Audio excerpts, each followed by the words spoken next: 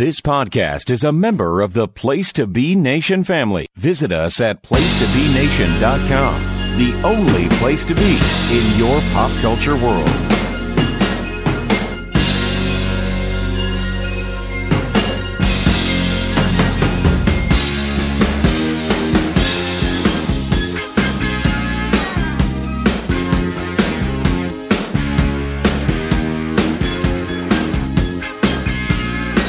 PTB Wrestling Network loyalists and junkies, welcome to this week's episode of your home for everything modern day wrestling all over the globe. Place to Be Nation's main event. I am Scott Criscolo, episode 203, my area code. That means nothing, but that's okay. Well, let's see. The other area code in Connecticut is 860. So what year it'll be when we get to episode 860? We're not even at 860 for the Place to Be podcast. Anyway, hello, everyone. Hope everyone is having a good week. Let me bring in the rest of the crew tonight. This gentleman is the Lone Star hero of Place to Be Nation and the PTB Wrestling Network. Good evening, Sheriff Pete Schirmacher. How are you? Doing great, man. How's everyone doing? We're all doing great. It is weird to have you on this week. But there's really nothing to talk about. I like these episodes where we have to kind of dig and invent. We got some interesting things on our minds, though. Let me bring in the other guy who's always got something on his mind, because his mind is never empty. The conscience of Place to Be Nation, Mr. Steve Willie. God, I wish my mind was empty. Like, what would that be like? I could say something, but I was gonna say, there are a few names I could say, but that probably wouldn't go over well. So, also, if you want to check out the AEW podcast, we'll be dropping. That wasn't what I was going for, but okay. Oh, God. Cheap shot. We love you. Love you, Reach. Yes, we love you guys. The Boogie and the Chubby. All right. Gentlemen, it's episode 203. It's weird. We're kind of in a weird in-between week. There are no major shows this weekend. Next weekend, there's two. Friday night, the 7th of October, is Impact's Bound for Glory in Albany. It was supposed to be the next night in Danbury here in Connecticut, and I was planning on going. Not happening because they did not want to compete against the other show that is happening that night on the 8th, and that is, of course, WWE's Extreme Rules from Philadelphia. But would you call Impact really a major show, or for that promotion, well, maybe? I mean, I'm trying to be optimistic. I'm trying to be a happy guy, Pete. I mean, I always consider Impact number 3 behind, obviously, AEW and WWE. Mm-hmm. ROH really doesn't count anymore because they're part of it. I can see that. And New Japan is not, and NWA is not even at Impact's level yet. So I always consider Impact number 3. And Bound for Glory has always been marketed as their WrestleMania. So yeah, I think that's fair. That's fair. What, Steve? I unfortunately couldn't tell you the card. I could tell you some of it. Well, let's take a look. I think is it Josh and Sammy for the title, I think? Josh and Eddie Edwards. Oh, and Eddie. Oh, Eddie, a PTB Place to Be podcast alum. Let's see. Bound for Glory. We can take a look at the card real quick. Let's see. That's right. Last year he fought Christian because that was that whole crossover thing. All right. Mm-hmm. So there's 7 matches on the card. Josh Alexander is indeed defending the Impact World title against Eddie Edwards. Jordan Grace is defending the Knockouts title against Masha Slamovich. The tag titles, Honor No More, Taven and Bennett, my guys, against the Motor City Machine Guns. That should be fun. It should be a lot of fun, actually. That'll be a hell of fun. That'll probably be the best match of the night.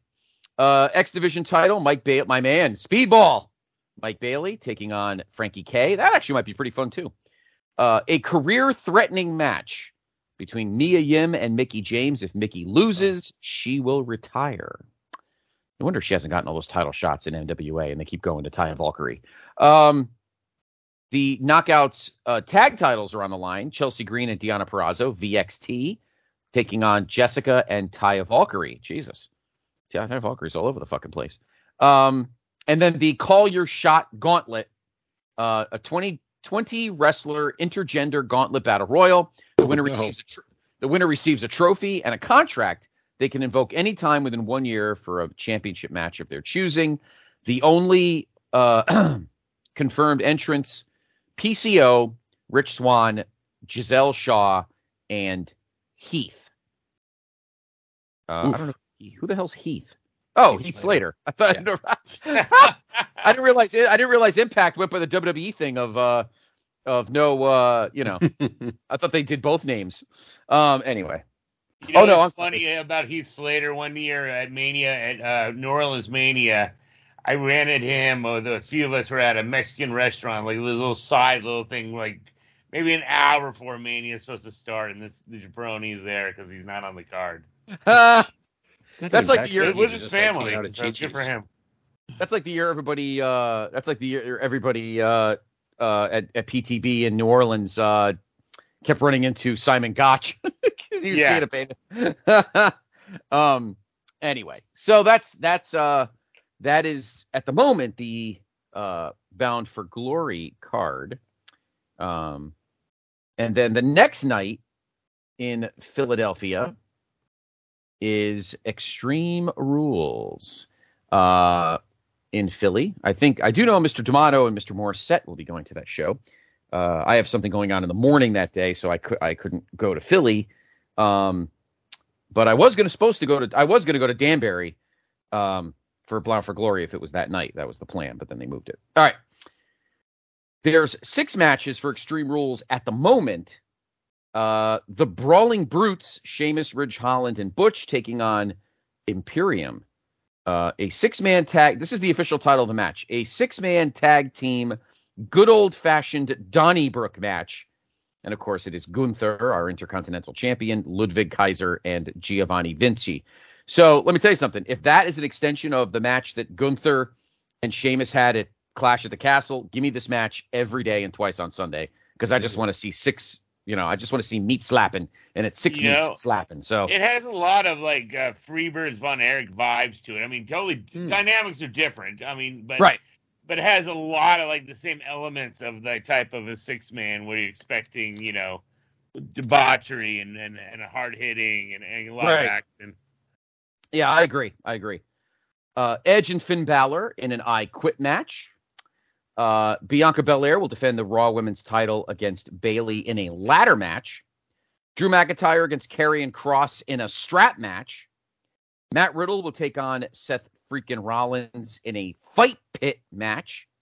And finally, and this might be the main event, in an Extreme Rules match for the SmackDown Women's title, Liv Morgan to defend against Ronda Rousey. So on our next episode in 2 weeks, we will do the postmortem of those 2 shows and see where we go from there. I'm really curious about Bianca and Bayley. I think they could do something fun with that ladder. Yeah, I think so. I agree. Yeah, I think so too. The official next show after that, gentlemen, is on, I think it's a Sunday. It's Saturday, October 22nd, when NXT has Halloween Havoc. Yes. Let's talk about that for a minute. Let's bring that. There's an interesting little time user and something we could chat about, gentlemen. Of course, let's talk about Halloween Havoc. Halloween Havoc, historically, one of the more popular WCW brands of all time. I would say my personal opinion, you guys can obviously please chime in. I think probably the 3 most popular, maybe beloved is a better word, WCW brands, like pay-per-view brands, were probably Starrcade, Halloween Havoc, and Super Brawl. Those are the 3 that Pete, do you think there may be any others? Do you think maybe those? You throw the Great American Bash in it. Oh, yeah, of course. And even at Bash of the Beach, you'd have to. I thought Bash of the Beach for a while actually almost became their flagship because that's where Hogan debuted for them. Right. And it always seemed like them, but they pushed that show. So yeah, but I thought Halloween Havoc 1. The name is awesome. I mean, it's always been a great name. When they first debuted, I thought that was a great name.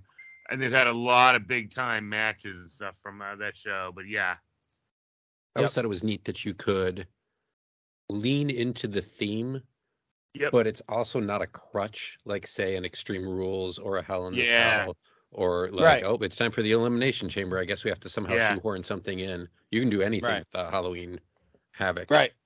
Let's look back and let's peruse a little bit and go back to the past Havocs and see if there's any matches that strike, that maybe we remember as being very good. Of course, the inaugural Halloween Havoc took place in 1989, coincidentally in Philadelphia, where Extreme Rules is going to be. The main event of that show was Flair and Sting against Funk and Muta in the Thunderdome with Bruno as the ref. Wow. I remember that match being not too bad. I can't think of what was like the best match on this card. Probably Samoan SWAT team against the Midnights, probably. Well, here's the card: Tom Zenk, Mike Rotunda, Samoan SWAT team MXE, Tommy Rich Cuban Assassin, Freebirds, Dynamic. Here's Pete. There you go, Steve. Freebirds and the Dynamic Dudes. Bunch of unlikable people in that match. Doom against the Steiners. That probably was fun. Match. That was a good match. Luger Pillman. That was good for the U.S. title. Road Warriors Skyscrapers, and Flair Sting with Ole against Funk and Muta with Gary Hart in the Thunderdome match with Bruno as the ref. So kind of like a hit or miss card. Yeah. Following year, 1990, they were in Chicago. Mr. Willie, weren't you at the show? I wish I went to these when I was a kid. I really do. So Havoc 90, Tommy Rich and Ricky Morton against the Midnights. Wrong match. Yeah. Terry Taylor versus Bill Irwin. 12 minutes. Oof. I know. Brad Armstrong, JW Storm. 5 minutes, thankfully. The Master Blasters, of course, the debut of Kevin Nash on pay-per-view. Against the Southern Boys, Tracy Smothers and Steve Armstrong. Freebirds against the Renegade Warriors. My God, that match was 17 and a half minutes. Ooh. With Little Richard Marley, that's a part that I just don't remember. I don't either. I kind of do, actually. Steiners against Nasties. I feel like that match was awesome match. And I remember running into Knobs and Sags at a bar, and they told me that was their favorite match they ever did. Really? Wow. Yeah. Yeah, it was for the U.S. tag titles. Yeah, that match was awesome. I remember asking him, "What's your favorite?" And then I marked because I go, "Same here. I thought that was your best match too." I'll have to throw that in. Yeah. Junkyard Dog, Moondog Rex. Oh, good Lord! Thank God that match just. Oh my God! My head turned, and I thought the match was 18-20, but that was the match under it. I'm like, oh my God, seriously? What is this? 1985? Like, fuck. No, it was only 3:15, thankfully. There we go. Doom against Flair and Arn for the World Tag Titles. Yeah. Yep. The big upset, and I remember watching this going, holy shit, and that's when Drew Wardlaw's two favorite guys, this is the total Drew Wardlaw match, Stan Hansen upset Lex Luger to win the U.S. title. That was a huge upset. I would never thought that Stan Hansen was going to win that match. Yeah, and then the main event. Much. It wasn't like a guy. Right. I mean, he was more in Japan. You didn't really see him on TV in the U.S. Right. I thought he was retired. This like the program he did with Luger was actually like a Stan Hansen special, where he'd do this like in the territories in the 80s when he was going to Japan. We saw it in Memphis and we saw it in other places. But yeah, this was like something he'd glam onto and do this type of thing. And they do the same exact, almost like the whole entire same gimmick with the bull rope and all this stuff. Right. And then the main event was, this is a freaking Nate special. Shame he's not here. Sting successfully defended the NWA World Title against Sid. So there we go. Yeah, it was with Barry Windham as the fake Sting and all this stuff. Right. Yeah. The following year, 1991, was at the UTC in Chattanooga. This is the epically awesome Chamber of Horrors match to open. Yeah. Sting, El Gigante. When I hear Halloween Havoc, Steiners. this is one of the two matches I think of. Of course. Yep. Agreed. Abdullah, Diamond Stud, Cactus Jack, and Big Van Vader. And this, of course, is the match where The match where fucking Cactus is sitting on the thing and he's trying to, or it's Abdullah, and the fucking there's the whole thing is you got to put down the handle, and of course it had the rigged sparks, and the fucking handle fell down anyway. Oh god, it was so great. Like it was tremendous. The whole thing. This is one of the matches that Pat Patterson just used to laugh at, like, religiously. He would have Pat would have made that match like 3,000 times better, even with these fucking 8 slugs. Well, he always laughed Steiners like, there's shocking Abdullah and stuff. He thought it was like the most hilarious thing. Oh, it's terrible. But I could put on that match right now and enjoy it thoroughly. Yeah, probably. Not better even watch it. Just like it's so bad, it's good. Yeah, better than this next match. Big Josh and PN News against the Creatures. Who the hell were the Creatures? Well, one of them has a link. Creature 1 was Joey Maggs. Okay, and Creature 2 has no link, so probably some loser. Bobby Eaton beat Terrence Taylor. I like Johnny how you did that. Like Maggs isn't a loser. Well, hey, look, at least Joey Maggs has a Wikipedia page, at least. That's true. Johnny B. Bad defeated Jimmy Garvin. Dustin Rhodes and Steve Austin wrestled to a time limit draw for the TV title. I remember liking that match, actually. Yeah, it's a good match. Bill Kazmaier defeated Oz. Garbage. Steve, you're a big Kaz fan. You love the Kaz. Come on. I love me some Strongest Men. The dream match for me was Kazmaier versus Ted Arcidi. Thought that would always be a banger. What was flowing more in that match, Nandrolone or Coke? Or both? Van Hammer defeated Doug Summers. Oh, God, 1991 Doug Summers. Flying Brian defeated Richard Morton for the inaugural WCW Light Heavyweight Championship. The Halloween Phantom, we all know who that was, defeated Tom Zenk. Of course, he would be revealed as Rick Rude. The Enforcers, oh, God, fucking Enforcers, baby. Arn and Larry defeated the Patriots to retain the World Tag Titles. God, what a fucking team. God, they're such a great team. And then the main event, Luger. I remember watching this match. I think I watched it live. I think I watched this show live. Now that I remember this main event, Luger defeated Ron Simmons in a 2 out of 3 falls match for the WCW title. 18 minutes and 59 seconds of Lex Luger and Ron Simmons. They actually had good matches together. If I'm not remembering right, I thought they had good chemistry together. I think they had good chemistry, but I don't think they had 19-minute chemistry. Maybe they had like 9-minute chemistry, but hey, at one point Luger was pretty damn good, and I think this is when Simmons was coming on. I mean, honestly, I think this is peak Simmons, 92 to 94. Really was at his peak. It's kind of like end 91 to 93. Yeah. Now the following year, back in Philly, and of course we all know this was the infamous one of the greatest gimmick matches ever. Let's see. So it was Zenk, Johnny Gunn, and Shane Douglas against Arn, Michael Hayes, and Bobby Eaton in a 6-man. Ricky Steamboat defeated Brian Pillman. Oh, God. I have to watch that match. Yeah, it was I have to watch that match again. Vader defeated Nikita Koloff to retain the U.S. title. Barry Windham and Dustin Rhodes versus... Yeah, that's when Vader, when they actually sent him out to actually fucking work over Nikita. Yep. Get the fuck out of this promotion. Yeah. Yep. Just potato him in the corner. Just potato. Yep. Yeah, totally. I remember this match being pretty good. Barry Windham and Dustin Rhodes versus Steve Williams and Steve Austin ended in a 30-minute draw for both the NWA and WCW tag titles. Yeah, that was a good match. Yeah. Rude defeated Chono by DQ for the NWA title with Sasaki and Harley as special guest refs. Shitty match there, but they had a great one in Japan. Yeah, the one in Japan. Did have a great. I was just going to say, I couldn't remember if this one was any good. I remember seeing it in Japan. Well, this match is 22 minutes. This is when Watts was telling the Japanese guys to dumb it down, slow it up. Oh, yeah, it was terrible. Ron Simmons defeated the Barbarian to retain the WCW World title. And, of course, this is the Sting versus Jake Roberts coal miner's glove match. So, 1993 was in the Lakefront Arena in New Orleans. That Sting Roberts match wasn't very good. I mean, I didn't think it was as bad as people say it is, but it was not good. But right. Their program was really good, though. Oh, yeah. The build was great. Yeah, the angle. I mean, where they debuted Jake was incredible, Yeah.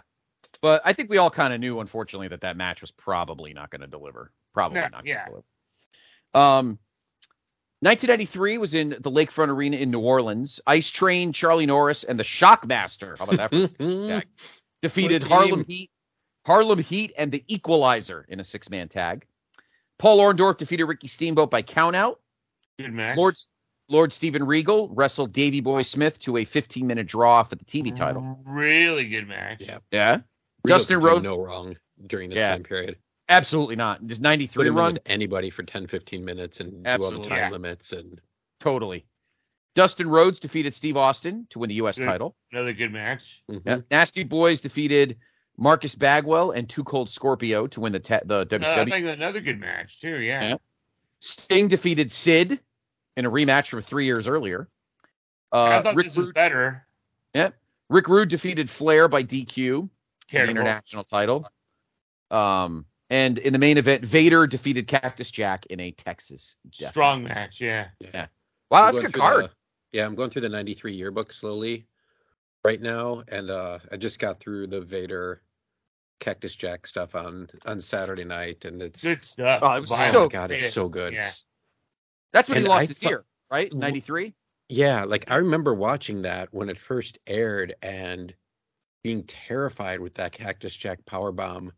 And looking back at it, it wasn't that bad. It was bad, but it wasn't that bad. It was not at all. It was the selling and the way they presented how they played it up, right? Yeah, absolutely. They like basically stopped the show, and even Jesse Ventura became concerned and went out there, which is unheard of. Yeah, it's one thing if like Jim Ross would talk in a hushed tone, but it was like Ventura was not joking around. He went out there, and I think didn't Ventura hop in the ambulance with Cactus Jack too? And he never protected the baby faces. No. Steve, we got to talk about those yearbooks after the show. God, so good. I'm starting to think about wanting to maybe jump in. 1994, of course, at the Joe in Detroit. Of course, we remember that main event. Johnny B. Bad wrestled the Honky Tonk Man to a toe. We all know what started happening in 94. Wrestled the Honky Tonk Man to a 10-minute draw for the TV title. Oh, God. Pretty Wonderful defeated Stars and Stripes they won the tag titles. Evad and Kevin Sullivan wrestled to a count out. Dave Sullivan won. Dustin Rhodes defeated Arn. Of course, that was that whole storyline in 94 with Stud Stable and all that. Yeah. Jim Duggan defeated Steve Austin by DQ to retain the U.S. title. Vader defeated the Guardian Angel. Nasty Boys defeated Terry Funk and Bunkhouse Buck. And of course, the main event was Hogan and Flair in a cage, with Hogan with Mr. T as the ref, and of course Flair I think had to retire. This show was garbage. Every Hogan crony you can think of. It feels like a WWE house show, honestly. It really does. It's not Halloween Havoc 94. It's like MSG 90. Yeah, it's really what the fuck it is. Oh my God. 1995, back at the Joe. Johnny B. Bad against DDP. Johnny B. Bad wins the TV title. They always had good chemistry together. They did. I agree. That match was 17 minutes. Randy Savage defeated the Zodiac. Kurosawa defeated Road Warrior Hawk. I watched this pay-per-view recently. Sabu defeated Mr. JL. That's your guy, Mr. JL. Lex Luger defeated Meng by DQ. Sting and Flair defeated Pillman and Arn by DQ. Of course, isn't that when Flair turned on him?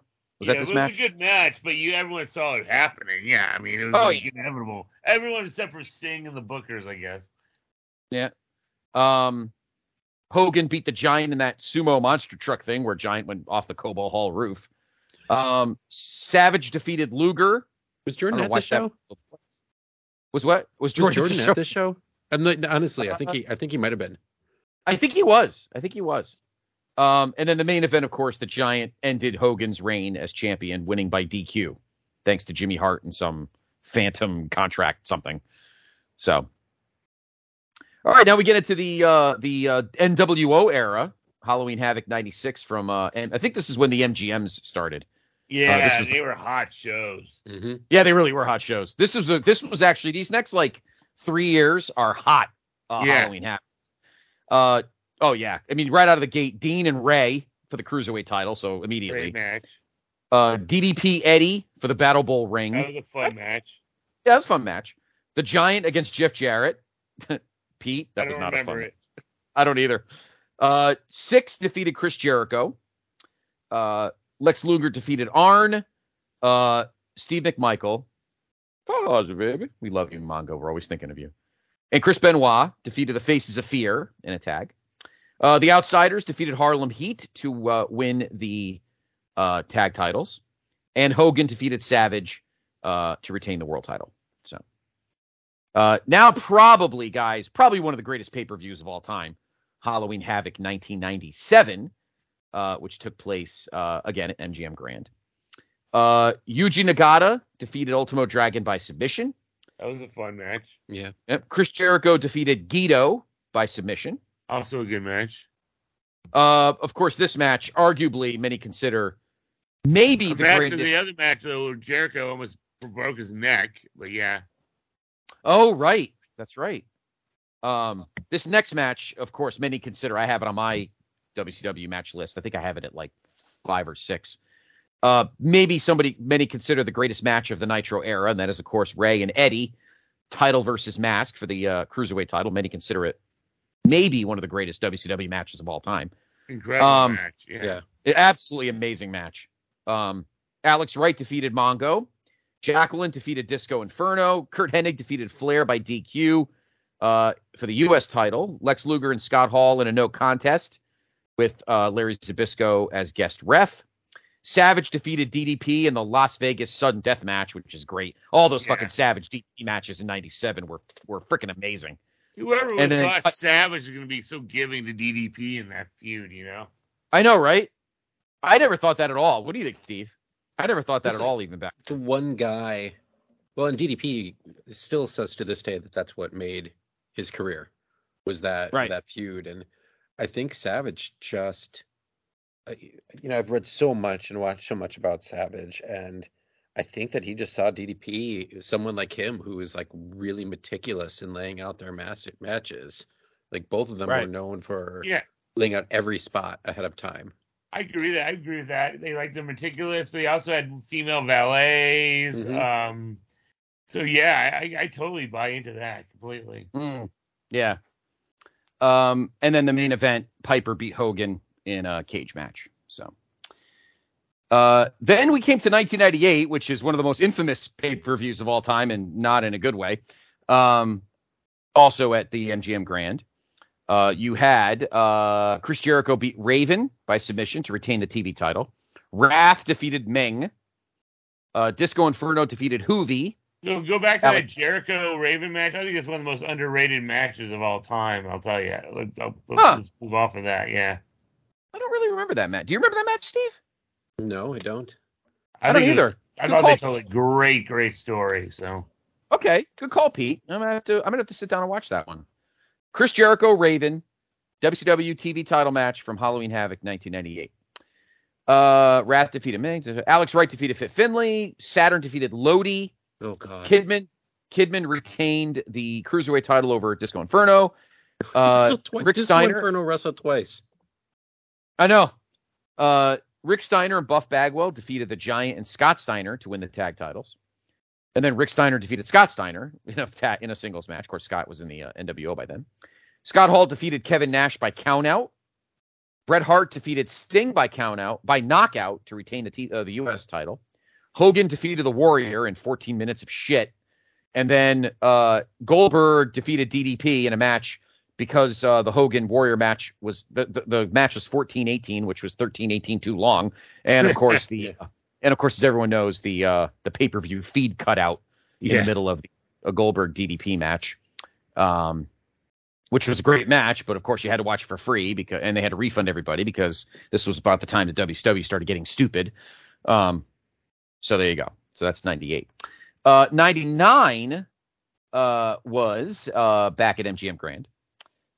Disco Inferno defeated Lash LaRue to retain the Cruiserweight title. Harlem Heat defeated the Filthy Animals and the First Family to this is now Russo era pay-per-view, huh? This might have been the last one before he came in. I don't think he had his hands on this one yet. I don't think. Okay. Yeah, he might have. I don't think he was totally in the creative. He was gone. He wasn't at WWF. I think he was in between at this point. I don't think he started doing anything till. I don't think he started doing anything till Mayhem. Okay. Yeah. Eddie Perry Saturn, Brad Armstrong Berlin, Steiner Benoit for the TV title, Total Package Brett, Sting Hogan for the world title, Goldberg Sid for the U.S. title, DDP Flair in a strap match, and then Goldberg beat Sting to win the world title at the end of the night. So there were 2 world title matches that night. Sting beat Hogan, and then Goldberg beat Sting. And then the final Halloween Havoc of the WCW era was in 2000, also at MGM Grand. Yeah. Oh boy, this is Russo-rific. Yeah. Oh yeah. You want some Russo here, Pete? Here we go. Natural Born Thrillers defeated the Filthy Animals and the Boogie Knights in a 3-way for the world tag titles. Reno at this point. It was Disco and Alex Wright. Disco and Alex Wright. Yeah. Right. Unfortunately. To be fair, Reno. I turned it off on WCW. I gave up when. We'll go on. Yeah. Reno defeated Sergeant AWOL for the hardcore title. Misfits in Action defeated the Perfect Event. Oh God. The Filthy Animals, the other half, defeated Shane and Tori Wilson in an intergender tag match. Buff Bagwell defeated David Flair in a First Blood DNA match. Jesus, oh God. This is fucking totally Russo. Mike Sanders, well, that explains everything, defeated Ernest Miller by countout in a kickboxing match. How do you have a countout in a kickboxing match? Because it's Vince Russo. I mean, you get these ideas, but like First Blood DNA match. I mean, what the fuck? I know, seriously. That doesn't even sound good coming out of my mouth. No, it actually sounds gross, to be honest. Yeah, I mean, there was no check. There's no check for Russo at this point. Nope. Yeah. Shit.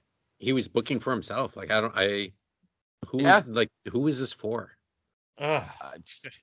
Mike Awesome defeated Vampiro. General Rection defeated Lance Storm and Jim Duggan in a handicap match for the U.S. Title. Jeff Jarrett defeated Sting. Booker T defeated Scott Steiner by DQ for the world title. And then Goldberg, look at this. Oh, my God. Look at this main event. Ooh. Goldberg defeated Chronic in a handicap elimination match. Chronic.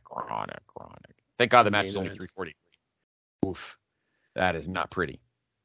So that, of course, was the last Halloween Havoc of the WCW era. And then, of course, during the pandemic in 2020, NXT brought it back. The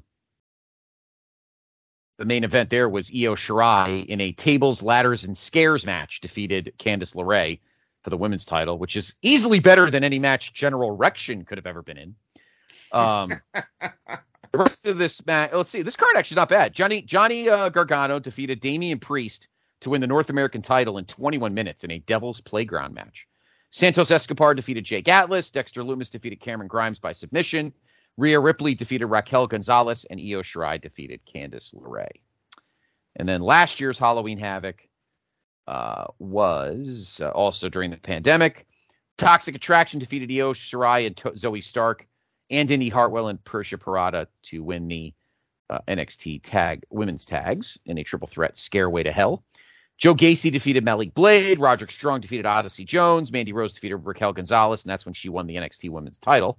Imperium defeated MSK to win the tag titles, and Ciampa defeated Braun Breaker by pinfall to retain the NXT title. So there you go. There's your history. There's your quick history lesson on Halloween Havoc. So I don't know, what were some of the best matches? Obviously Ray and Eddie. What's that match we have to watch? Oh, that was it Dustin? Raven Jericho, it'd be worth watching. Raven Jericho. Yep. I say Ray and Dean had a good match. Yep. 96. What was the one we were just talking about, Steve? Dustin and no. What was it? Yeah, there was the half-hour time limit. That was Williams. Oh yeah, Austin. It was Austin and Steve Williams against yep. That's a good one. Just make our own personal Halloween Havoc. Steiners is awesome. Yes, Nasty Steiners from 93. Midnight's versus Rich and Morden was good. Yep. Pillman and Luger was really good. Yeah. If you want to watch entire Halloween Havocs, probably the two best to watch would probably be 93 and probably 97. Probably the two best. And maybe the first half of 98. I would stop watching it, Hogan Warrior. After that, you can walk away. You're not going to miss much. Well, which is the one with Cactus? And is that 93? Yep, that was 93. Yep. Yeah. Yes. Yeah. Almost every match. Yeah, almost every match at 93 was pretty. Yeah, was pretty great.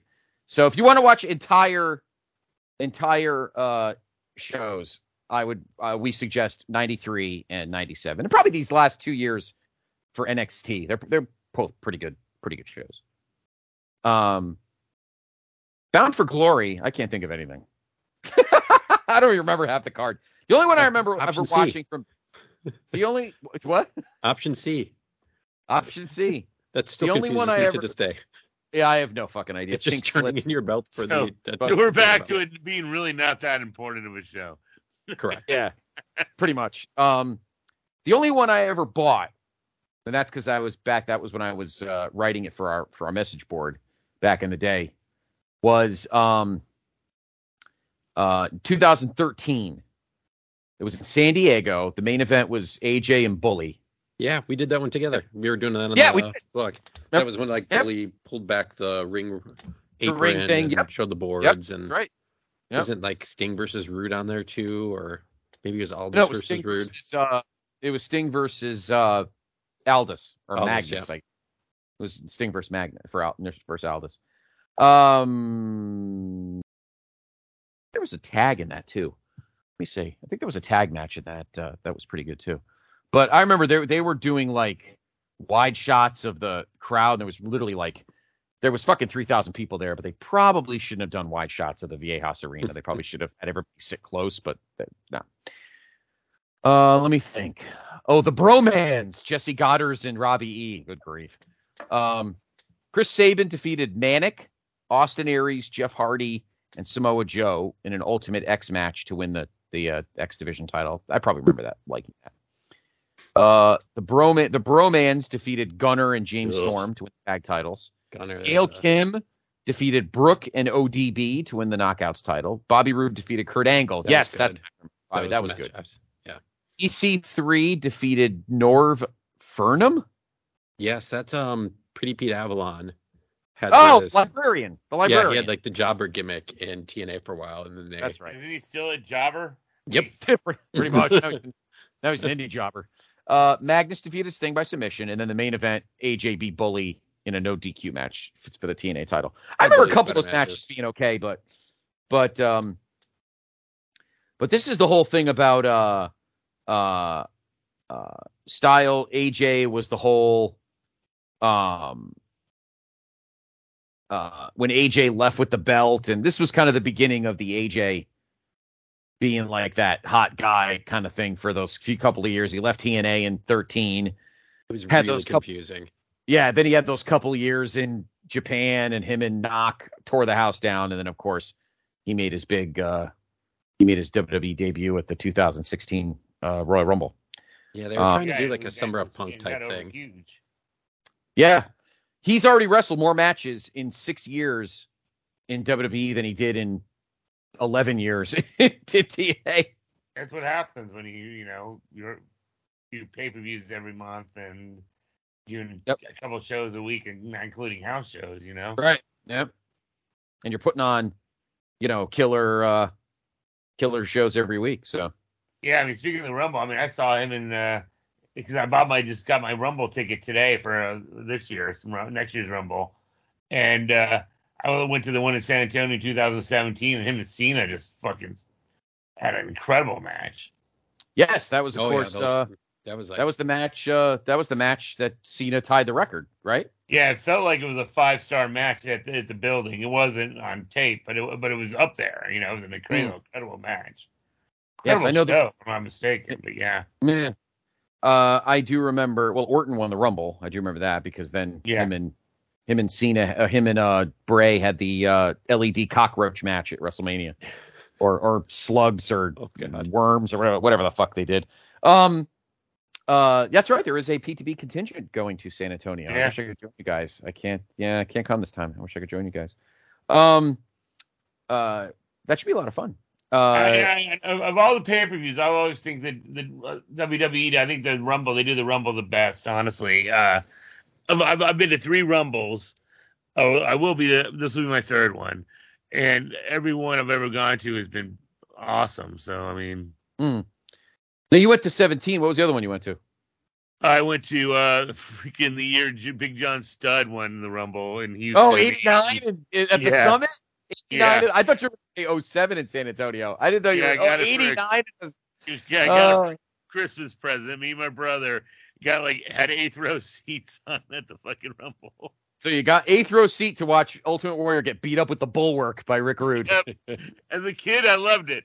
Oh, it's awesome. Yeah, I think I was, I was 16, 17 at the time, yeah. That's fantastic. How many Rumbles you been to, Steve? Gosh, I don't know. Just the one, I think, in Pittsburgh, the infamous one. Oh, wow. With Roman and Danielson? Punk's last match, and everyone thinking Bryan was going to win it, and Reagan booed out of the building. Yeah. I've been to 2, both in the same city. My favorite pay-per-view. I went to 2015 in Philly with The Rock getting more heel heat than anybody because he was just standing next to Roman Reigns. Little do we know what would happen 7 years later. And 3 years later, 2018 in Philly, and that was the dual Japanese winners, Asuka and Knock, and that of course was when Ronda came out for the first time. So that was kind of cool. Oh, that's cool. Yeah, that was cool. Speaking of the 89 Rumble, I always loved because you had Andre and Hogan and Warrior. I mean, all those guys are in there, and it was just fun. I mean, there was like a who's who. Right. It really was. And I remember. Did I watch that show live? I think I did. I think a buddy of mine bought that pay-per-view. And at that time, and then it hadn't been polished yet, where they became the winner goes to WrestleMania type stuff. No, right. No, that didn't happen till obviously 92. It was for the title, and to this day, probably still the greatest Royal Rumble match of all time. Yeah. And then starting in 93, it was for the number one content. It was for the title shot, except of course 2016 when Roman Reigns went in as champion, and we all know what. Anyway, speaking of course, we got looking at the pay-per-view schedule. Obviously Extreme Rules. We won't go through all those matches. Then they have their usual Saudi Arabian slop. For the first time, though, I think, and correct me if I'm wrong, I believe this is the first time that the Saudi Arabia show will be on a weekend, right? Aren't they normally on Fridays or something? Pretty sure this is the first during the week, yeah. Yeah, I think this is the first Saudi Arabian show that's going to be on a weekend. Again, not that it matters. Saudi Arabian shows usually don't have any storyline. They're kind of like a glorified house show. And then from there, we will go to Survivor Series. And that's a topic we'll talk about, guys. Survivor Series is in November, the Saturday of Thanksgiving weekend, up at the TD Garden in Boston. I know a couple guys going. Mr. Rosero and I will not be going. Actually, I think we're going to because the SmackDown the night before, the Go Home SmackDown is actually in Providence. So I think right now, the way we're chatting, I think we're going to go to the SmackDown show because I usually go to visit my PIC every Thanksgiving weekend. So I think him and I are going to go, and maybe a couple others will probably go to the SmackDown. I haven't been to SmackDown. God, when the fuck last time I was at a SmackDown? Jesus.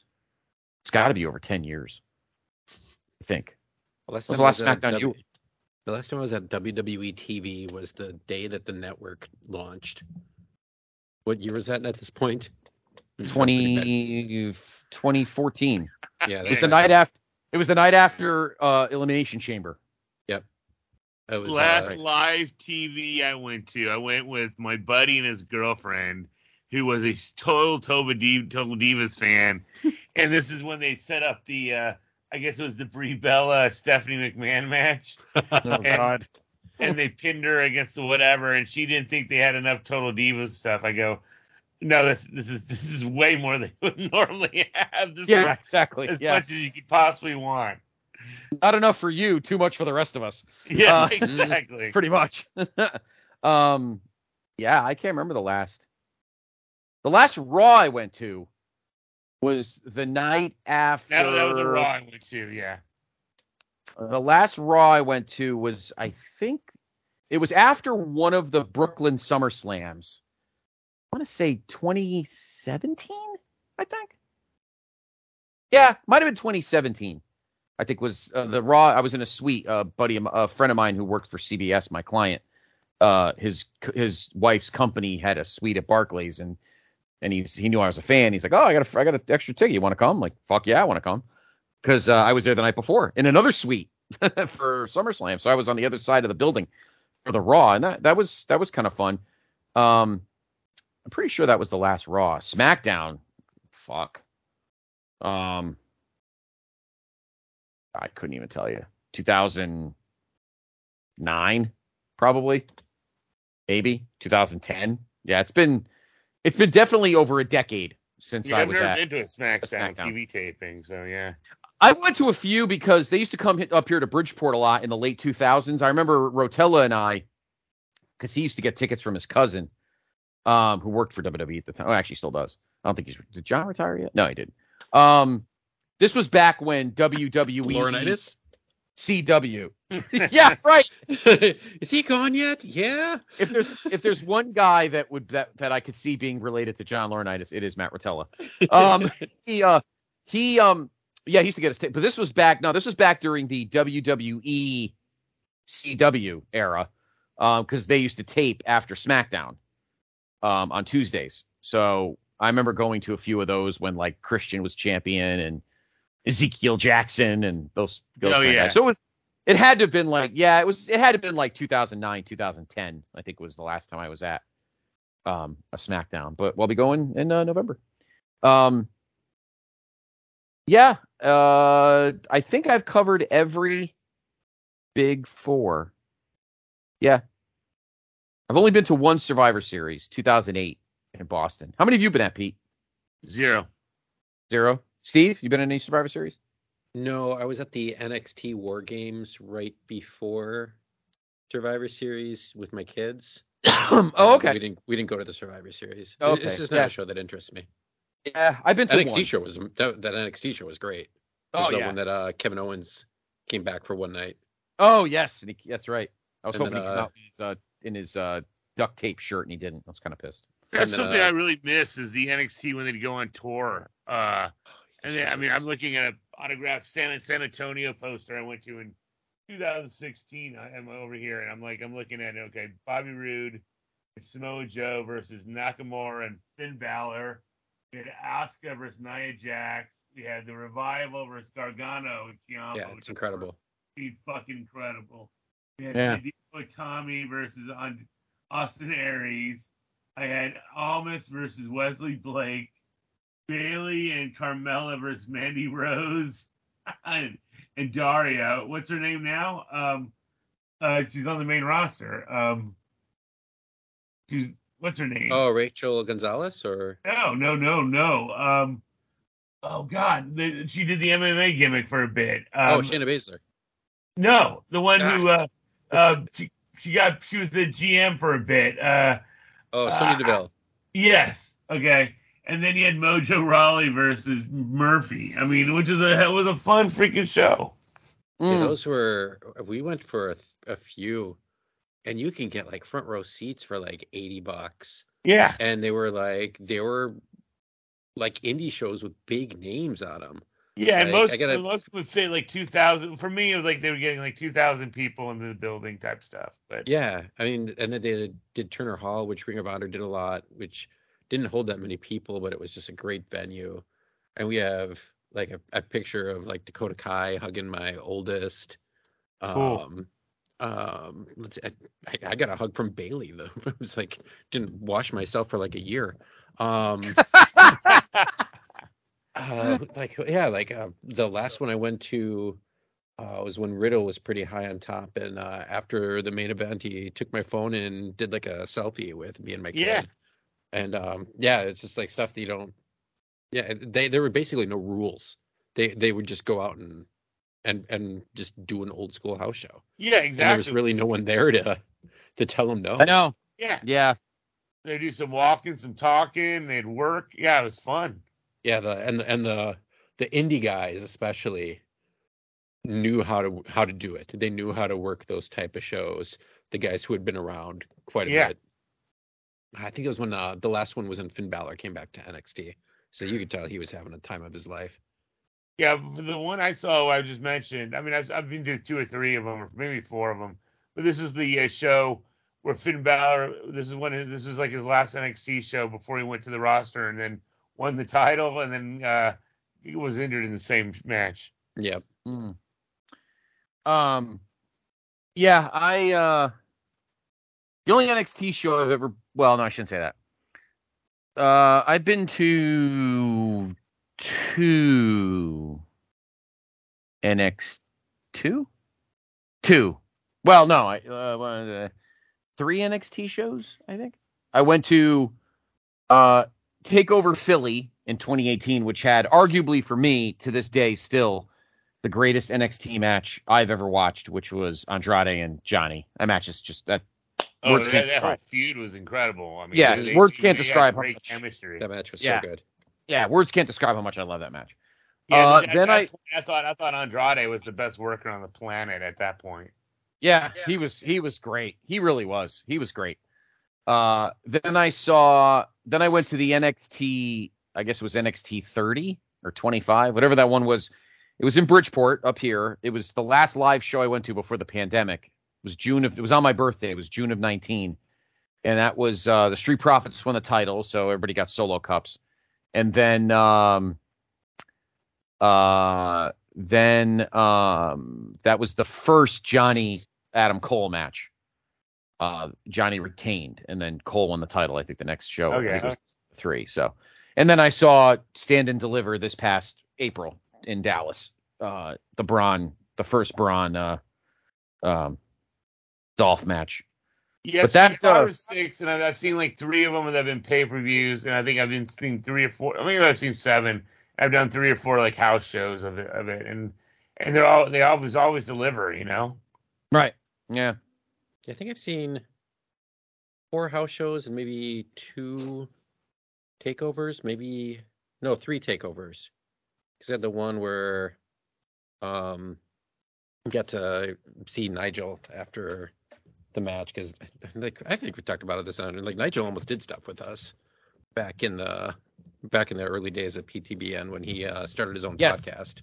Yeah. And so he had talked to me a couple times, and it was really cool. He like climbed up in the bleachers after the show to take a picture with Alex and I. I'm pretty sure that's the only. Wait, did I go in 20? Oh no, wait a minute. Did I go in 2019 to the one in? Oh no, I also went to the one in Brooklyn before Mania 35 at MetLife. Oh yeah, you had the Bayley Sasha match. No, that was before SummerSlam. You talking about the like where the horsewomen started? No, that was okay. That was before SummerSlam 15. That was the first one in Brooklyn. Okay. Was, we were at the Ring of Honor show that night. Yes, when and I think the stadium. At the stadium, and I think Bushwhacker Luke just walked by my car. Okay.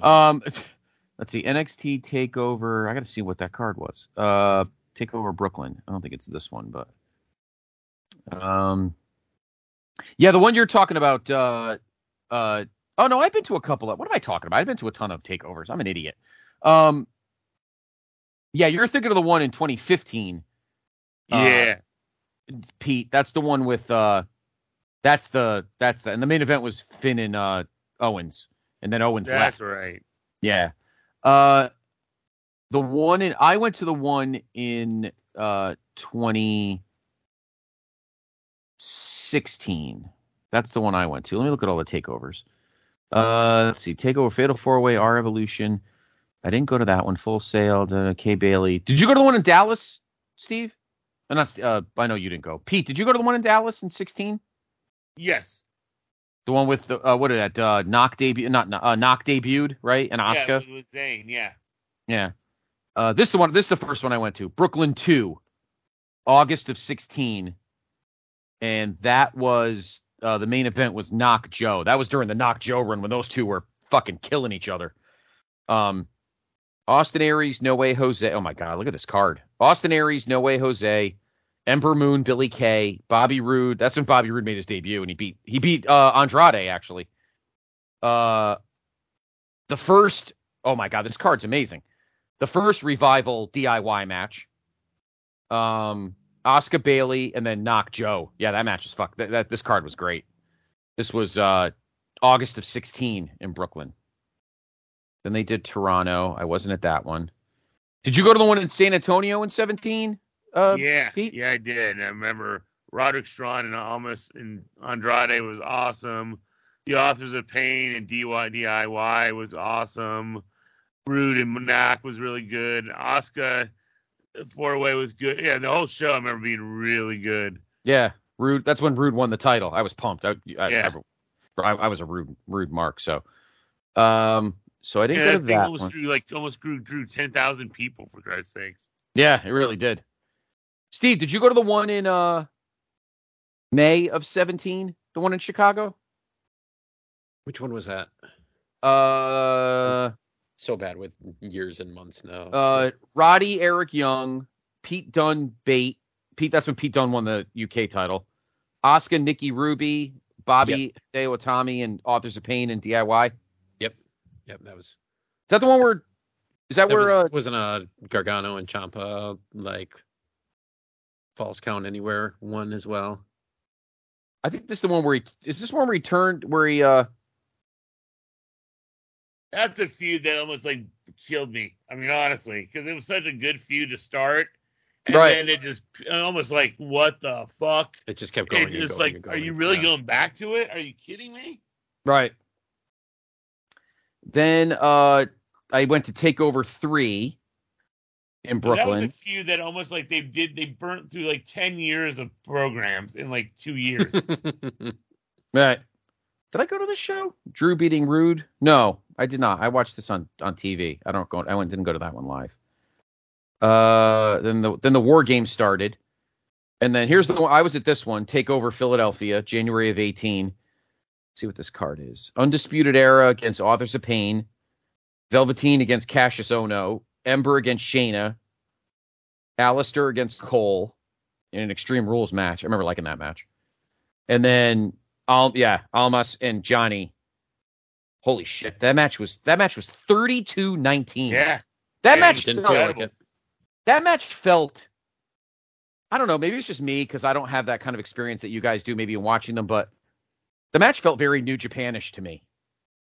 Kind of the way the story was being told. I thought it felt like old school wrestling because they were working a psychology of. I remember working. I think it was some serious neck work on it. I thought everything made sense. And that was That was the first NXT match Dave gave 5 stars to. Yeah, I thought it felt very 80s, but with like modern moves type stuff. With the psychology. Yep, and that was the. And when I did my top 100. But when you bring up the New Japanish, I can totally buy that too because there's like a shit ton of false finishes that was popularized in All Japan and New Japan. I mean, yeah, for sure. Yeah, it was like this big, slow build that kept going, and some of like the best New Japan matches that are half an hour. It doesn't feel like a half an hour. It just keeps building, and then like a 15-minute or 20-minute call comes. Yep. And then boom, boom, boom, boom, boom. Yeah. Yep. So fucking good. Then there was New Orleans. Did you go to that one, Pete? I want to say yes. Yes, I did. Yeah. That's when the Viking Raiders debuted. Yes, I was. Yep. Did you go to that one, Steve? You were down there, right? No, we were at the Brett and I and Todd Weber were at the Ring of Honor show. That is, I think, still going on right now. It just folded right into AEW. That's funny. I'm trying to think who I was with. I remember I was with Johnny P, me, and there was another few of us. I can't remember who else fucking I was with, but yeah. Then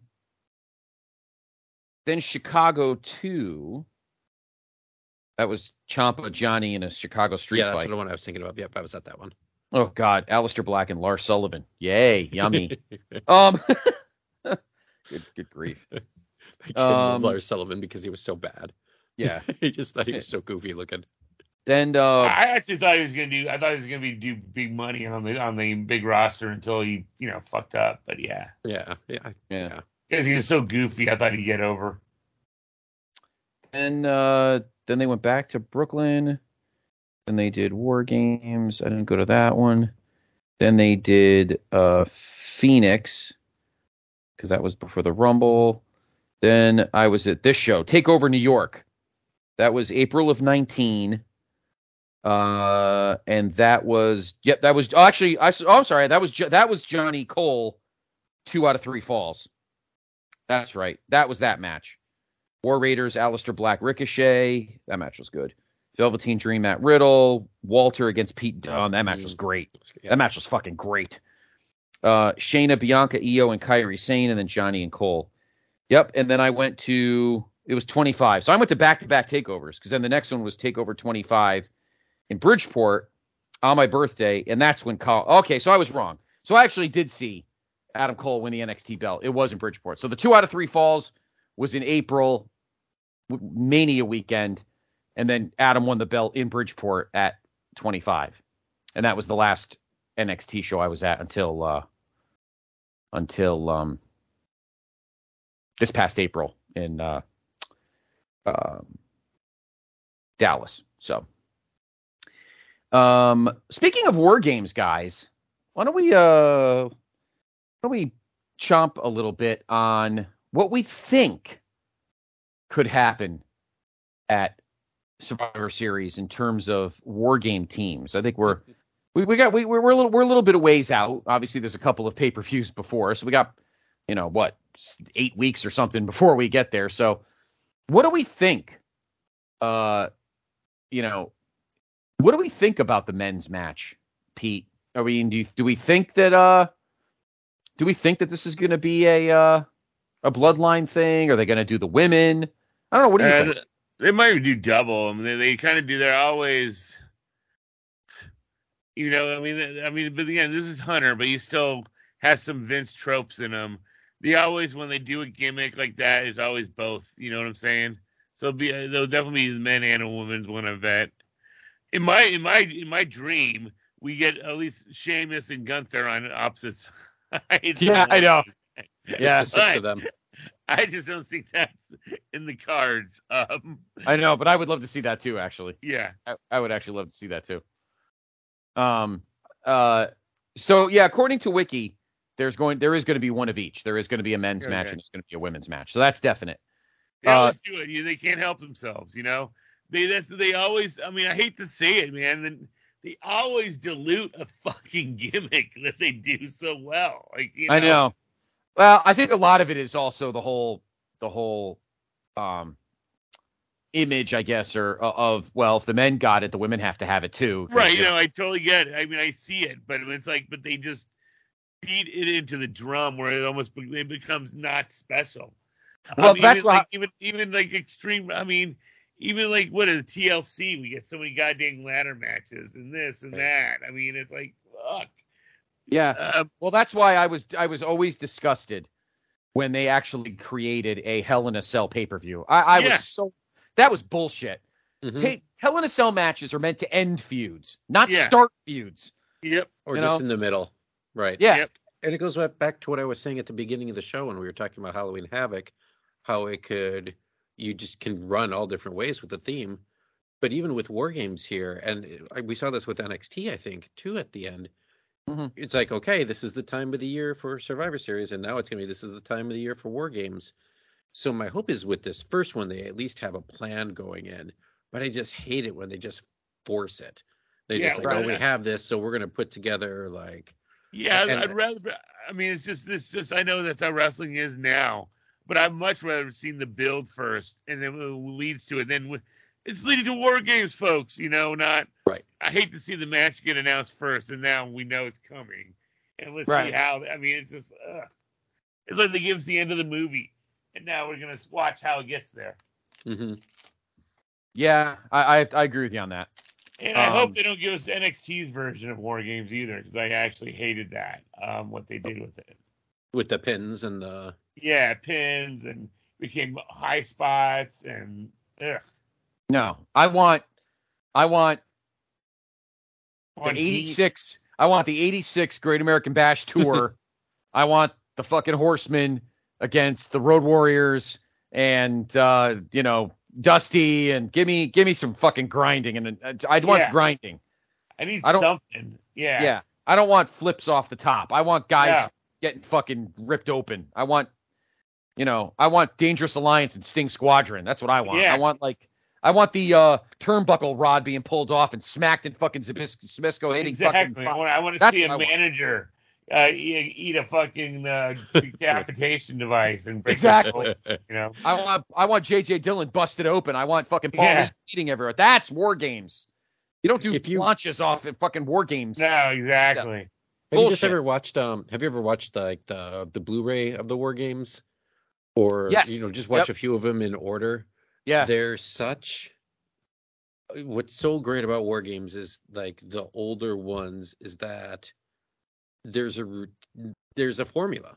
Yes. Like there's the formula of like the workhorse goes in first, like an Arn Anderson, for example, and then the heels always win, and it's a pretty simple formula, and it always works. Yeah, I know. It's the KISS formula. Keep it simple, stupid. I mean, it's you don't. I mean, I remember when Vince Russo decided to have three teams, or have the babyface win. Fuck the coin toss. Jesus fucking Christ. Yeah, I saw the GCW version of it that they just had in Chicago. I've been to both of those. This last one was like a 5-way tag team title match. So there were 5 teams of 2. Oh God! And what's next? Did they have to eat glass? Oh, of course they did. And give me COVID. That's where I got it from. I shouldn't have been surprised, but it was very bizarre setup, because then it's it's like it was just an elimination match. So then one of the favorite, like the Briscoes got eliminated pretty early on, and it just deflated the whole room because everyone thought the Briscoes would have been there at the end. And then Effie and Alley Catch, which is another crowd favorite. They we couldn't even really see how they lost. And then it was just really to set up to big high spots with glass and light tubes. Of course, glass, light tubes, and because that's all it is. Mm-hmm. I had 5 on my GWCW match list that we did a couple years ago. I actually had 5 War Games matches. I'm looking at it now. I had the 87 match, which was the Horsemen against Nikita, Dusty, the Road Warriors, and Paul. I had the 89 War Games match, which was the Road Warriors, the Midnights, and Steve Williams against the Freebirds and the Samoan SWAT team. That match is pretty fucking great, actually. Then I had 91, which was Zbyszko and the Horsemen against Sting, Pillman, and the Steiners. The only bad part about that match is the end when, fucking Sid almost killed fucking Pillman. Yeah. And then, of course, 92, Sting Squadron, which I had at number 3. That was my number 3 match of all time in WCW. And then 94, the Rhodes Family against the Nasty Boys, and the Nasty Boys against Stud Stable at Fall Brawl 94. Those are my 5. The NWO. Even 88 was great, and even the second 87 one. I mean, 87 one is great. I mean, it's just. Yeah. The NWO ones were just such a shit show. Well, I actually enjoyed the 96 one, honestly. The first one. Yeah. Then it's just like they were trying too hard. Yeah, but I will say the Flair angle was good. Was that the 97 one, or was that the 98 one? Where they, just destroyed him. I mean, it was a good angle, but it just sucked when you had Hennig turning on him and stuff. And yeah, that was kind of crazy. It broke my heart. So yeah, I'm curious if because the War Games also, if they put the Bloodline in a match, It'll be an easy way to get Roman in without needing to have yet another title match and, throw some more fucking opponents for no reason. I don't think we'll see Cody. I don't think Cody will be ready yet. I think they're going to save Cody. I think you're going to see Cody live, Pete. That's what I think. Cody. Yeah. Coming back to Texas. Oh, if they should. Yeah, I think, and particularly winning it. Yeah. I think the Bloodline makes the most sense. But then are we just going to throw together a random team to face them? Right. Yeah, that's the thing. Yeah, I mean, it's like you want the lead heel group to be in it for sure, but they also, I mean, that's the difference because in like the old Crockett's, the baby faces did hang. They did help out each other and stuff. You don't see that on this, Speaking of my, just backtracking for a second. Speaking of Halloween Havoc from before, I actually had 6 Halloween Havoc matches on my list. I did have the Rude Flair match from '93, which although I did have it at 90, it's not like I had it too high. I had Flair Sting against Arn and Pillman from '95. I had Ray and Dean from '96. Good match. I had Goldberg DDP from '98. I had Vader and Cactus from '93, and of course I had Eddie and Ray. Yeah. '97. If I do a new one, Pete, I may throw in that. I might have to think about that Jericho Raven match you keep talking about. You should look at the Steiners Nasties. I mean, that's like a match of the year contender. Raven Jericho is like a good 3 3/4 4-star match. Well, I thought the Steiners and Nasties was like a 4.5-star match. Wow. How many of those Cactus matches, Steve, are in the '93 yearbook? I'm in May right now, and the cool thing about the yearbook is that they don't do many of the major WCW and WWF matches that you could just get anywhere. It was a lot more of the TV angles and matches from there. So they showed the angle or the match where Cactus Jack upset Vader, and then the subsequent match where Vader killed him. And that's all I've seen of that. I don't know if the Halloween Havoc one is on there, but just based on the way the yearbooks are, it's more like the TV, the angles, and then more of like your Memphis and Japan and Mexico and that's true. Yeah. We haven't talked much about AEW. They're kind of, I mean, the Grand Slam show was pretty great. I actually watched most of it. I enjoyed it very much. I am currently looking. I have not bought them yet, but there are still tickets for Full Gear, which will be right in my backyard on November 19th at the Prudential Center. No matches have been set yet. I'm going to assume that John Dean Ambroxley will be defending the world title. Who do we think against, Steve? I'm thinking MJF. I'm thinking that's where they're going to do it. So they're going to cash it in there. Okay. Yeah. Does MJF win? I think so. I think he has to, right, Pete? I think the plan was going to be him beating Punk. Yeah. And that's where they were going to go. And then they just, went this route because of, because of things. Yeah, because of things. And it's fine. I've watched the first hour of this week's show, and this week's kind of like an off week after doing Grand Slam, and the only thing I don't like, and I was actually watching with my youngest for a little bit, and he has both my kids are kind of out of wrestling now, but they're making MJF use the casino chip or whatever it is that he won as like a Money in the Bank contract now, and they never used to do that. It was just you get a future title shot. And now it's basically a cash-in thing. And my kids hate when they do that because then it's just cheap when they end up winning because they always do it when after a match is over. And I'm like, yeah, it's kind of good point. If you watch it more through kayfabe eyes. The baby face is just terrible. Oh, yeah, absolutely. Wardlow got hurt, didn't he? Didn't Wardlow get hurt? Yeah, he had something minor going on. I still think the best thing they should do with Money in the Bank, and I think Theory would be a perfect person for this, is that he just holds it and they just they never actually cash in, and then all of a sudden the year's up, and they're like, "Oh shit, I forgot about that." Could you imagine? It'd be so good. It's like, oh man, I meant to do that. Oh, you're out of the year. All right, let's take that back, please. It's like forgetting your vacation is not going to roll over. You know. Yeah. I had that happen to me 12 years ago. Yeah. Because I can't think of what else. Yeah, let's talk about that for a second. Like, as we keep moving along, Theory kind of pops his head in, pops his head out, pops his head in, pops his head out. Does he cash it in? I don't think he wins it.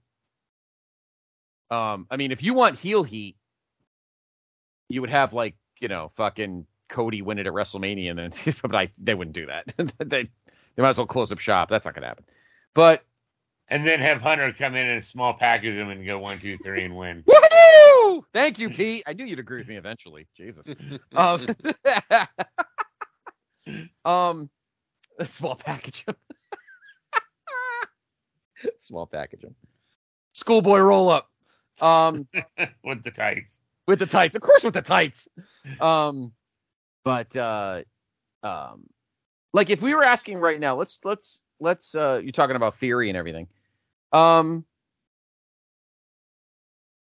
Right now, with 4 months to go before the Rumble, give me your top 3 guys, Pete, that are the favorites for the men right now. We're still, 3.5, 4 months away. But if you had to come up with 3 names that would be favorites, who would it be? For what? To win the Rumble. Oh, okay. God. Jeez. Cody. Mm-hmm. AJ's always there. And I think Hunter is behind Gunther.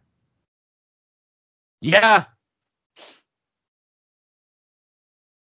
I think an outside shot would go to Kevin Owens.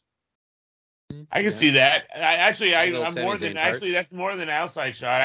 I put Owens there. I think I feel he's gaining a lot of steam, almost like he's almost passing Cody up at this point. What do you think about that, Steve? I would like it because they're definitely going to go somewhere at some point with Owens and Zayn. And Owens went on record in the last couple of months saying that's the one thing he wants left in his career is to be able to have a tag team run with Sammy as his partner.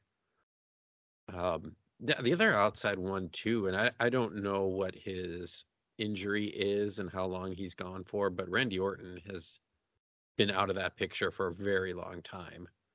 And so I can see that as a possibility. But I still think Cody is is where they were intending on going. I also could see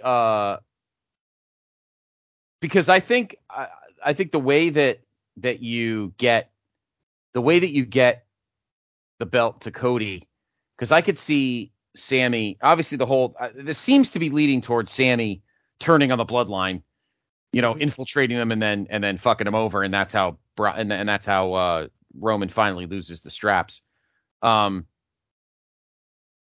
Yeah, I could see that happening. I would love to see a Kevin Owens Sammy tag team. It'd be pretty great. I think Sammy should put the Generico mask back on. It's kind of like when Al Snow dressed like Shinobi when he was in that weird phase in fucking 96 or whatever. So what do we got? Let's move on to New Japan before we wrap things up. We've had a nice, brisk, quick little show tonight. So who won the? So the G1 was won by. I said Otani. God, I swear. Colvin just rocked my brain. Or either that or I'm just it's old age. He's not going to win the AL Otani. Well, he's not going to win the AL MVP. So yeah, or maybe I'm watching too much 1993 wrestling.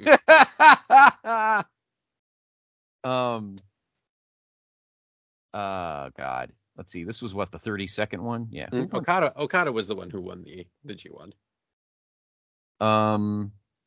That's right. He won the G1, and that's right, because he's going to face because he'll face Jay White and win it back. Yeah, they just had a big show, and it's not. I forget. It used to be called Destruction, and then they changed the name all of a sudden out of nowhere. And I can't recall what it was. But the big match was Will Ospreay defeating David Finlay for the U.S. title, which it went like 30 minutes. I know it's getting really good reviews, and it's kind of cool to see Finlay get a bit of a push because he was injured. And he was always just in the wrong place at the wrong time. Right. Yeah. Like when Ring of Honor picked him up and Juice, it looked like they were going to do something for him, and then COVID hit and he was gone. And he was always on the lower end of the card in New Japan, and they gave him some chances during the G1, and it looks like he really did strong with him. And to be able to put him in a main event when he was always like one of the first couple, in those like 10-man tags and stuff like that. Right. So on that card, that Burning Spirit card, this is interesting. The Bullet Club, Jay White and Ishimori, defeated GOD by submission. Jado sat in for Kushida because Kushida got hand, foot, and mouth disease. And Kushida sat in for Tangaloa because Tangaloa's injured, Thomas' brother. Jesus. Yeah, the main event. Yep. You're talking about Will and Finlay. You were close, 28-22. Yeah. So. I really haven't watched much New Japan. I don't think you have either, Pete, but this is the first year in a few years I didn't watch the G1. And then when I see Carl Anderson with Doc Gallows, I've been out of it, yeah. Yeah, when I see Carl Anderson with Doc Gallows defeating Hiroshi Tanahashi in the second from the top, I'm like, no, I'm good. They just seem real stale to me. It's just what it is. I mean, there's not a whole lot of influx of different, and by different, going back rehashing Carl Anderson and Doc Gallows is not right. Bringing back Lance Archer for the G1, as opposed to other AEW talent. Yeah. I mean, the biggest move I think they really made was bringing in Jonah.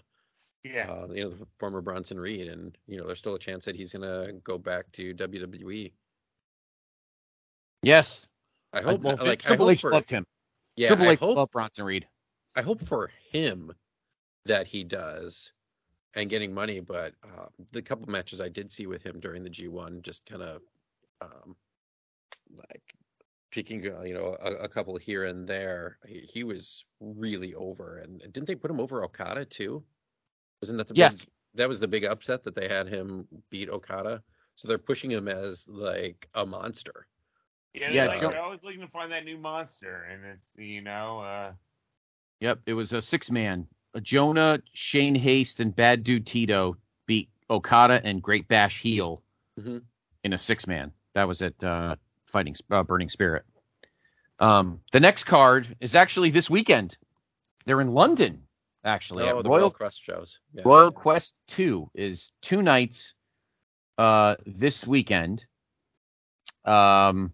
And now that traveling's opened up for Japan, maybe it might get more interesting, and get the crowds, So the main event Saturday night is Ospreay and Umino in a singles match. And there's a bunch of tags. I think the big match is FTR and Aussie Open. Yes, that's for the tag titles. For like American fans. Yeah, on Sunday, the main event is a number 1 contenders match between Naito and Zack Sabre Jr. It's a title. It's for a U.S. title shot. So I guess the winner would get Will, I think, right? Yeah. Yes. So there you go. Then the next show after that is Declaration of Power, which is coming up on October 10th in Tokyo. Jay White and Tama Tonga for the world title. Well, that's Okada Jonah's that night, so that could be fun. Yeah, so Jonah beat Okada, and this is this is a thing that they do a lot of times in New Japan at this time of the year, where they'll do rehashes of matches of upsets that happened in G1. So Tama Tonga upset J1 and knocked him out of the G1. So now they're doing the title match, and very rarely does any switches happen. Right, yeah, they're winding back Okada and Jonah and gonna give Okada his win back. Ishimori and Kushida, Takagi and Phantasmo in a Who's Your Daddy match for the what the fuck is this? The Provisional KOPW Championship. Let's just not talk about it and move on. Okay, because I know what it is, and I just, there are times you just don't need to talk about stuff. Is this like custody of Dominic on a pole? Is that what this is? It's like their 24/7 type title, like their comedy title that was like a whole Toru Yano thing, and for some reason they've sucked Shingo, who's one of the greatest wrestlers in the world, into this thing this year. And it's basically comedy stuff, and he's so much better than this. And then the main event is not the main event, but the other match is Ren Narita against TBA in a singles match. So that's on October 10th. Yeah. And that's his return from his excursion, which ended up lasting about 206 years because of COVID. And then Rumble on 44th Street is after that. And then I don't know. They don't have a date for that. I don't think there's a link. Is there a link for that yet? No, it's October 28th. That's the one that's going to be in New York at the Oh, right. Yeah. October 28th, huh? That's a lot of good wrestling coming your way between that and AEW. Yeah, and AEW Full Gear. East Coast getting some love finally. Extreme Rules in Philly. Of course, WrestleMania. We're planning that, guys. That Mania in 2 years in Philly, like the largest PTB like ever. So I expect both of you fine gentlemen to be in the city of brotherly love in April. Yeah, I'm not doing California. I'll tell you that much. I'm not either. I don't know. A ton of people are. I think 3 people are going to California. If I go, and I am only doing it to do the non-WrestleMania stuff, and to go. I know Nate's going to be out there, and to be able to see Nate in person, and Marcus and Chris Ely, and that would be the only reason I go. Yeah, I would go only so Chris Ely and I could go to In-N-Out Burger, because that was our plan, and steal all the condiments. That's what him and I were going to do. We were going to get In-N-Out Burger and take all the ketchup. I remember him saying that, but that was after his brain surgery. So I'd go see Post and stuff like that. I know Nate would be able to. Yeah, absolutely. So right now my next wrestling trip is probably SummerSlam, depending where it is. If it's back in Nashville, count me in. I'm definitely going. There is a rumor, although I have to get my passport updated. There is a rumor that it might be Toronto, but I don't know if that's set in stone. Not sure. I've always wanted to see a wrestling show in Canada, to tell you the truth. Me too. Yeah, me too. That's a show that I definitely. That's a place I've never been. Well, I've been to Montreal, but not for wrestling. I was surprised they never did it. They didn't do it in Minneapolis. I really was surprised when they opened that new Viking Stadium. I thought they were going to go right away into there. Yeah, I agree. I think they will eventually. Well, then there were issues. I think they're a little afraid that old Vern Gagne is going to run it. But you never know. He'll just show up. He's going to ask for a cut of the action. I am not putting Buck Zumhoff in the fucking Royal Rumble. Greg shows up with the Teamsters. Oh God! Imagine they'll do a ladder match for the tag titles. It's going to be like WrestleMania 35 when the Hardys came back, or 34 when the Hardys came back. Instead, it'll be the fucking High Flyers. It's fucking Gagne. High Flyers. Do they still have the AWA pilot show on the network? Oh, no. It was one of the worst wrestling shows I've ever seen in my entire life. We watched it on when we were doing the exceptional show, Jenny and the Gems, which you could find on archive here on the PTB Wrestling Network. When the WWE Network went to the cock, we kind of got cock blocked. We were cock blocked by the cock on our. Jordan and I watched that the second day it came out, and we just like, let's just turn on the microphones. And I think in the PTBN wrestling feed, there is a live watch of that Jordan and I did, and possibly Glenn. Well, guys, if you go back to Jenny and the Gems, we did the pilot, and then we did the it was like a wrestling show, but it was like a Kellogg's breakfast convention or some shit. Too. So in the middle of matches, it was a fucking sales meeting. So it's like, all right, Buck Zumhoff wrestled, and now for all of you salespeople from Omaha to Timbuktu, really got to push those Pop Crisp, the fucking Sugar Smacks. Or the fuck. It's like when massive corporation has their yearly conference somewhere in like Paris, and then Mariah comes and performs for yes for a bunch of like pharmaceutical reps. Like, they had like matches with guys in shirts like fucking Jake the Milkman Milliman had on like a fucking Frosted Flakes. And well, of course he did. If there was ever a crossover there, exactly. It was Jake the Milkman. The Milkman and fucking Frosted Flake. I mean, yeah. So please go to the archive here on the PTB Wrestling Network. Check out. That was a lot of fun. That was me, Jenny, Matt Souza, and Drew Wardlaw. We had a lot of fun watching we watched some really good stuff. And we watched some out and out crap, but we had a lot of fun. But that show kind of got cock blocked when the WWE Network went to Peacock, and the Hidden Gems section was gone, which I don't understand why. That was the best thing of the whole entire network. Absolutely, man. I agree. Jenny and Tim and Tim Capel wasn't on it. Jenny and Drew and Matt and I, we had a blast. We had so much fun. Yeah, they had like that Kenny Omega promo and match, which was really cool. They had so many old school matches that we thought were lost to time. Yeah, it was last really time fucking Atlanta, for Christ's sake. Oh my God, yeah, that was amazing. And then at first we just got the match, and then the whole show. Yeah, and then the whole show. You got the Boogie Jam with the Steamboat Flair hour draw. Yeah.